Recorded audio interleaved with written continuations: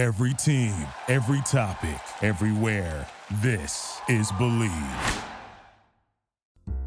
This is The Sharp Edge, a sports conversation for the sports betting world. I bet you $20 I can get you gambling before the end of the day. Featuring legendary handicapper Brandon Lang. How much that do-re may be for? And Scott Seidenberg. The sportos, motorheads, geeks, bloods, wastoids, dweebies, they all adore him. They think he's a righteous dude. This is The Sharp Edge. Welcome into a special preview edition of a new podcast, a sports conversation in the sports betting world.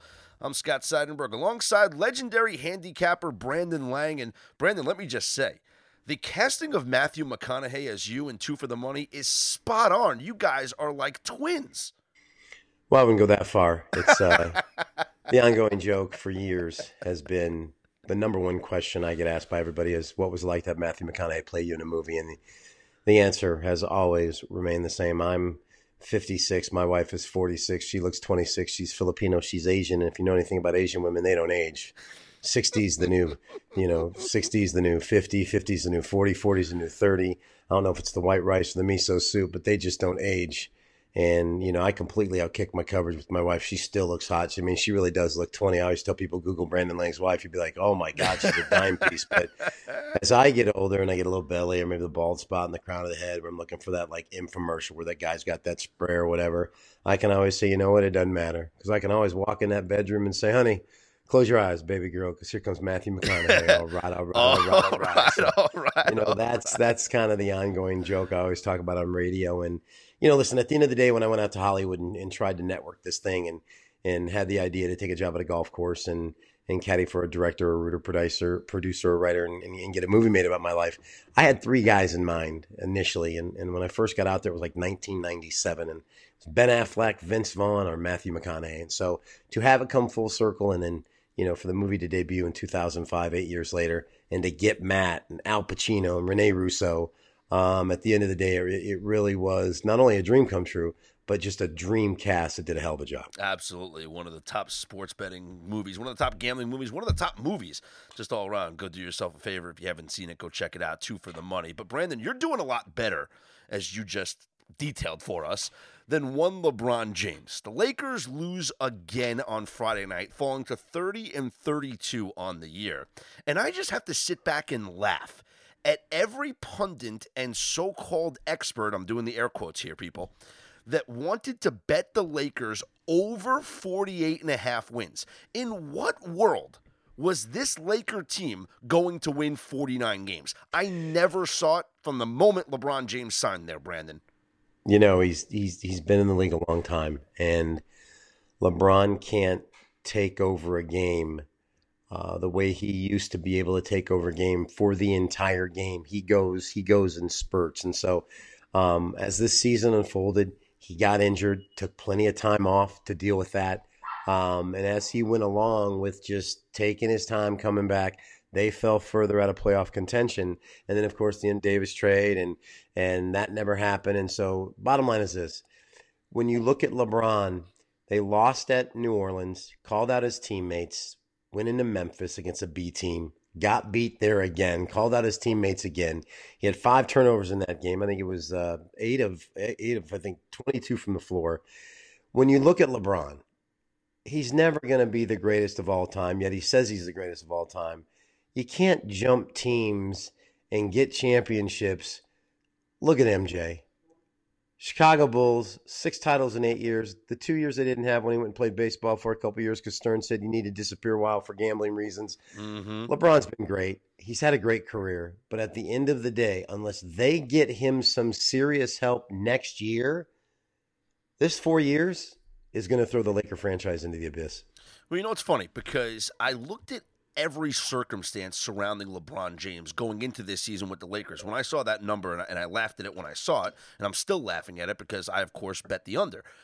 LeBron last year played all 82 games for the first time in his entire career. He played more minutes in a season than he has in his entire career, going to 8 straight NBA Finals. Throw in playing for Team USA in the offseason certain years. There's a lot of mileage on that body. he said he wanted to live out the entire 4 years of this Laker contract. You knew he wasn't going to play a full season this year. So without LeBron playing a full season, throw in all of his off-court distractions, the show on HBO, The Shop, his production company, him partnering with Clutch Sports. This guy's got so much more in his head besides basketball that playing for the Lakers right now, I hate to say it, Brandon, it's not his priority. And that's why minus 300 for them not to make the playoffs this year might as well be minus 10,000. I agree. You watched that game last night. They pretty much led the entire way. Late, they had a 1-point lead with the ball, and then LeBron turned it over, and they imploded. I believe Milwaukee ended the game on a 15-2 run, and ended up the line of the game was Milwaukee minus 5.5. The Lakers were inside that number the entire night, never outside the 5.5 number, till Milwaukee closed the game on a 15-2 run. Defensive blown assignments by LeBron, by Rondo. They couldn't keep Bledsoe in front of him. Ingram had a great game, but down the stretch, he couldn't hit water if he fell out of a boat. Caldwell Pope was terrible on the inbound pass that led to a three that led to basically the game-ending run. They're not a good basketball team, and I don't think Luke Walton is the answer. I didn't think he was when he was hired. So the Lakers are going to have a lot of decisions to make. Listen, we know somebody's coming, whether it's Kyrie coming to team with him again, whether Leonard comes, we don't know. Someone's coming. Can they still make a run at Davis? Absolutely. But for me, you're right. It might as well be minus 10,000. They're not making the playoffs. You can see it. They're just they can't close games. They're not good enough to close games, and LeBron's not good enough to close games. So at the end of the day, it will be interesting to see where they're at next year, who they sign, and a full season with LeBron. Now, they're still going to be overvalued for the rest of this season because of the LeBron James factor, right? Like, people are going to flood the sports books thinking LeBron's going to take over, playoff mode activated, let's hammer the Lakers. So the spreads might be a little inflated down the stretch here. You might actually see some value betting against the Lakers for the rest of the season. Yeah, listen, after watching them implode down the stretch against Milwaukee, I think if you're going to play a Laker game, listen, they went on the road. They failed to cover at New Orleans, got beat outright. They failed to cover at Memphis, lost outright, came back home, played New Orleans again. I believe they were laying 6.5, won by 5, didn't cover that number. And they don't cover the number last night. So they haven't covered 4 in a row. I believe you keep going against this Laker team, regardless of what the number is. And if you stay consistent with that from a gambling perspective, you are going to make money betting against the Lakers the rest of the year. Let's talk about the Greek freak, Brandon. Giannis Antetokounmpo. He's the favorite right now to win the MVP, right there with James Harden. And the Bucks are the favorite to win the Eastern Conference. But something in me just doesn't see it. And I don't know if it's because it's the history of the Milwaukee Bucks and you're just not used to seeing them up top. But I look at the Sixers maybe at 3-1, the Celtics at 4-1. And to me, I'm more comfortable betting on those teams to win the Eastern Conference rather than trust this Bucks team. Am I crazy? Am I just biased here? You know, I think at this point in the season, I think we know where we stand. I think your Eastern Conference Finals, you're going to have Toronto, Milwaukee.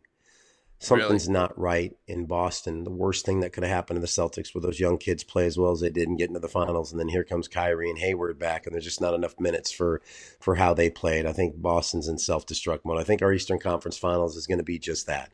I think that's what we're going to get. We're going to get a Toronto-Milwaukee great series. Over in the West, I think it's going to pencil in now. I think we're going to get Houston and Golden State. I'm not a believer in OKC and Russell Wilson. Not a believer of pretty much anybody else in the West. I think it's going to be Golden State, Houston. I think it's Milwaukee and Toronto. I love the supporting cast, especially with the way they closed it out last night. And if you haven't watched Bledsoe play, yeah, he got the money he was looking for and played like it last night. But this is a very dangerous basketball team. I am concerned they give up a bit too many open threes. And if they face a hot team over a 7-game series, they could get beat. But at the end of the day, their supporting cast was huge down the stretch against the Lakers. Would you go Giannis or Harden as the MVP? I'd go James Harden. What he's done with Paul being out and carried that team while Paul was out pretty much for a very extended length of time, and to play the way he has with 30 points, 40 point, 50 point, The bearded one is the MVP. I don't know if you've ever had a beard, but let me tell you something. They're the most uncomfortable thing on the face of the planet. I don't know how he does it. God love you, bro. I got it right now, but I trim it down. So, I never let it get that long. I don't know how he lets it get that long, and I don't know how the ladies, accept that when it's that long. It's just, it's uncomfortable. Well, OJ might have buried the knife in there, as far as we know.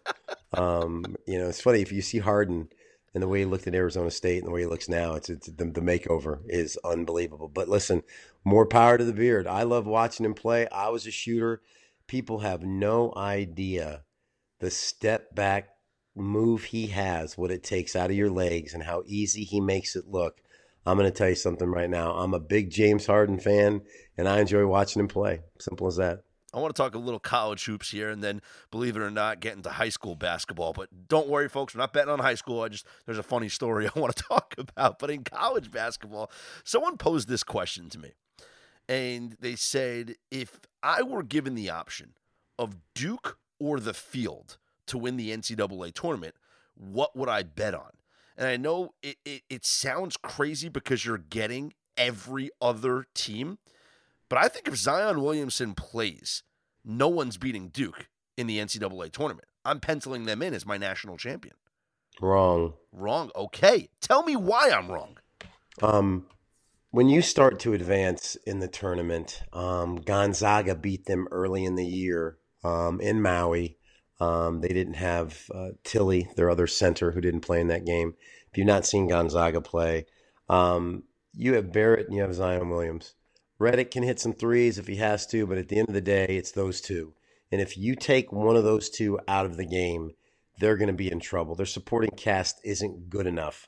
You look at the game at Virginia Tech, Trey Jones played terrible.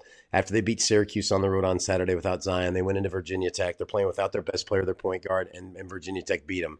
Zion didn't play, but Barrett got going in the second half. But there's weaknesses that can be exploited. Listen, Kentucky's going to punch him in the mouth. Gonzaga's going to punch him in the mouth. Tennessee's going to punch him in the mouth. There are teams that aren't going to back down to them, veteran teams. Listen, Tennessee's got some flat-out thugs underneath with Schofield and Williams. And, listen, these are freshmen that had a great year. I will take the field against Duke all day long because I've said it once, I've said it again. There's going to be an experienced team that wins the NCAA championship. It's not going to be a collective group of a bunch of one-and-dones. I'm sorry, because it's very, very hard to do. Kentucky was fortunate enough to do it in the 1 year because they had Davis. It was the only reason why Kentucky had ever won a national championship with the one-and-dones. And you've yet to have a national champion with a group of one-and-dones. And I'll tell you something else. Duke will not get by North Carolina. North Carolina will beat Duke every single time they play because they have the interior presence. They have the outside shooters.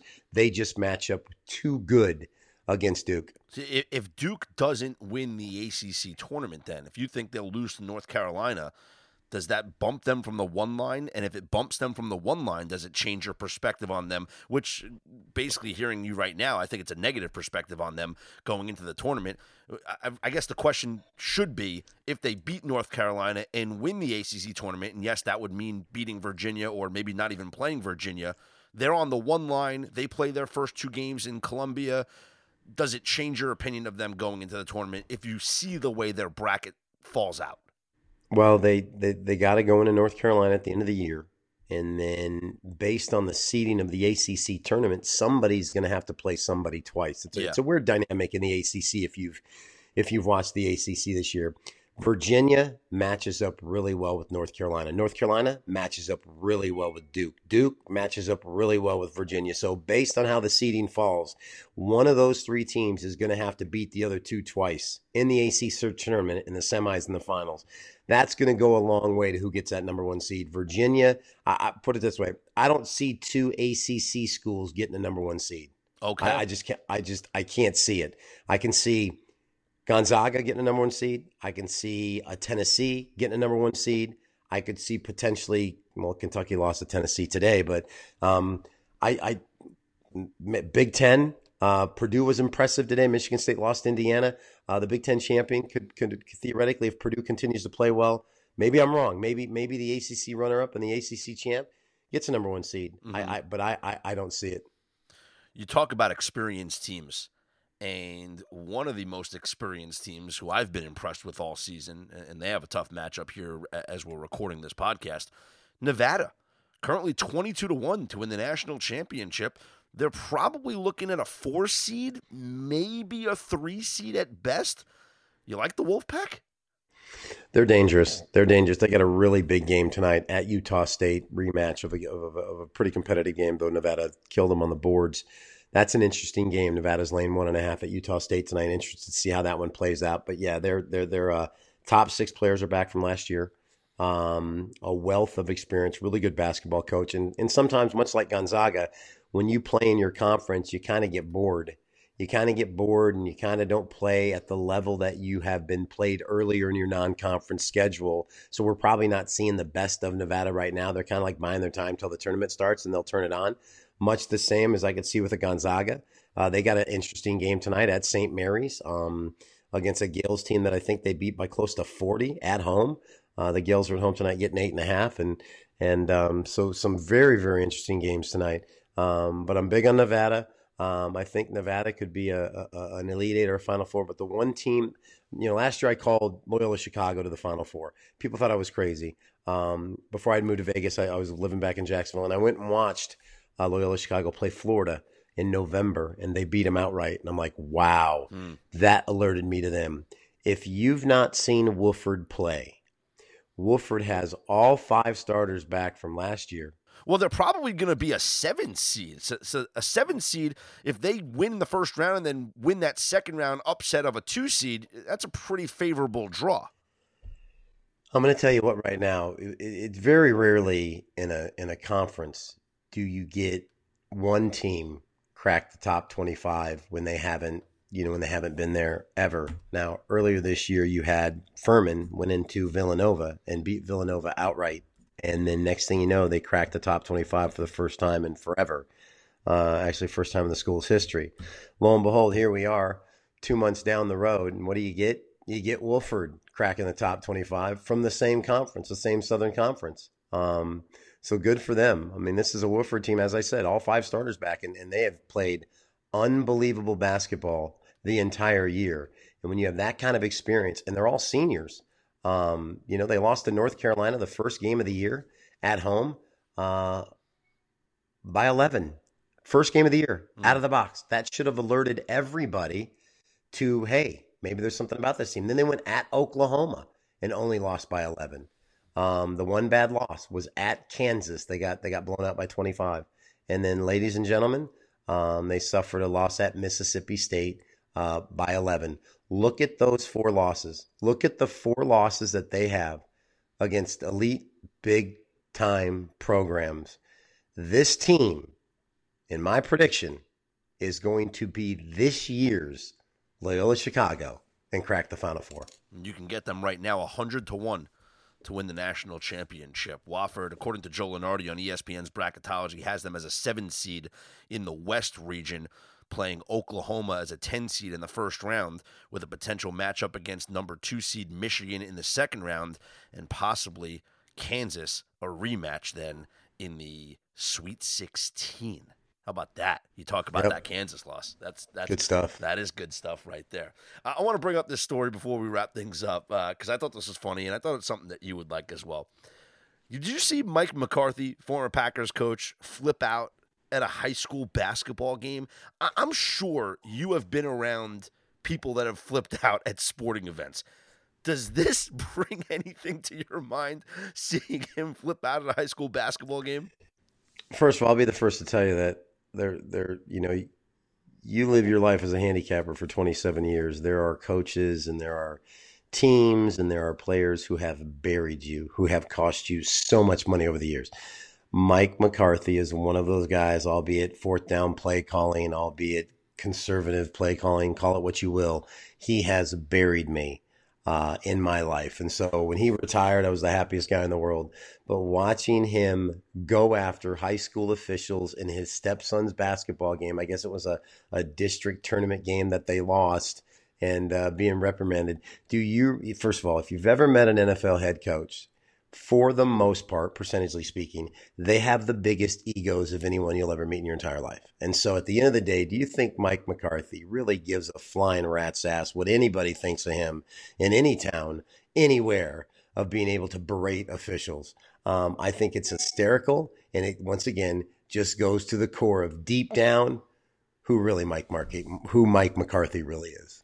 You know who that guy is for me? And it's baseball. It's Ryan Madsen. He has ruined so many games for me. And one of my worst losses was this past summer. Okay, get this, Brandon. The Nationals are playing the Cubs, Sunday Night Baseball. I don't know if you remember this. The Cubs are down 3-0 with 2 outs and nobody on against Ryan Madsen. Jason Hayward gets an infield single. I'll never forget this. This makes me sick talking about it. Then Madsen hits a batter. Then they get an out. Another batter gets hit. And then David Bodie pinch hits and hits a game-winning walk-off grand slam. Ryan Madsen had a 3-0 lead with 2 outs and nobody on base and lost the game for me. Bro, we'll do a podcast coming up this week where we will just talk bad beats, because my number one pet peeve in life is in baseball, having a run line, minus a run and a half, closer comes in, it's got a 3-run lead, and gives up 2, and they win by 1, and they don't cover the run line. That is and you don't know how many times that's happened to me. He's back in the bullpen, he's sleeping pretty much for 7.5 innings, everybody does their job, you give him a 3-run lead. He comes in, he gets the first out, he walks the guy, base hit first and second. Guy hits a fly ball, both runners move up second and third, 2-out base hit. There's your 4-3, strikes the next guy out, game over. Unbelievable. Don't even get me. Baseball is right around the corner. God help us. He's exactly right. Well, Brandon, this was fun, man. I look forward to doing more of this. Obviously, this is a preview episode. Once we get deep into March Madness, we'll have a lot more fun. We'll dive into a lot more topics and just have fun with the sports conversation in a sports betting setting. We're not going to try to bore you with numbers. I'm not going to sit here and give you the stats and the trends that annoy you. I'll give you the pertinent information, as will you, Brandon, but we're going to talk things, we're going to entertain, and we're going to go at it and have a good time. Yeah, but at the end of the day, the Wofford Terriers to the Final Four, baby. You heard it here first, folks. I'm Scott Seidenberg. He's Brandon Lang. We'll talk to you next time. Thank you for listening to Believe. You can show support to your host by subscribing to the show and giving us a 5-star rating on your preferred platform. Check us out at Believe.com and search for BLEAV on YouTube.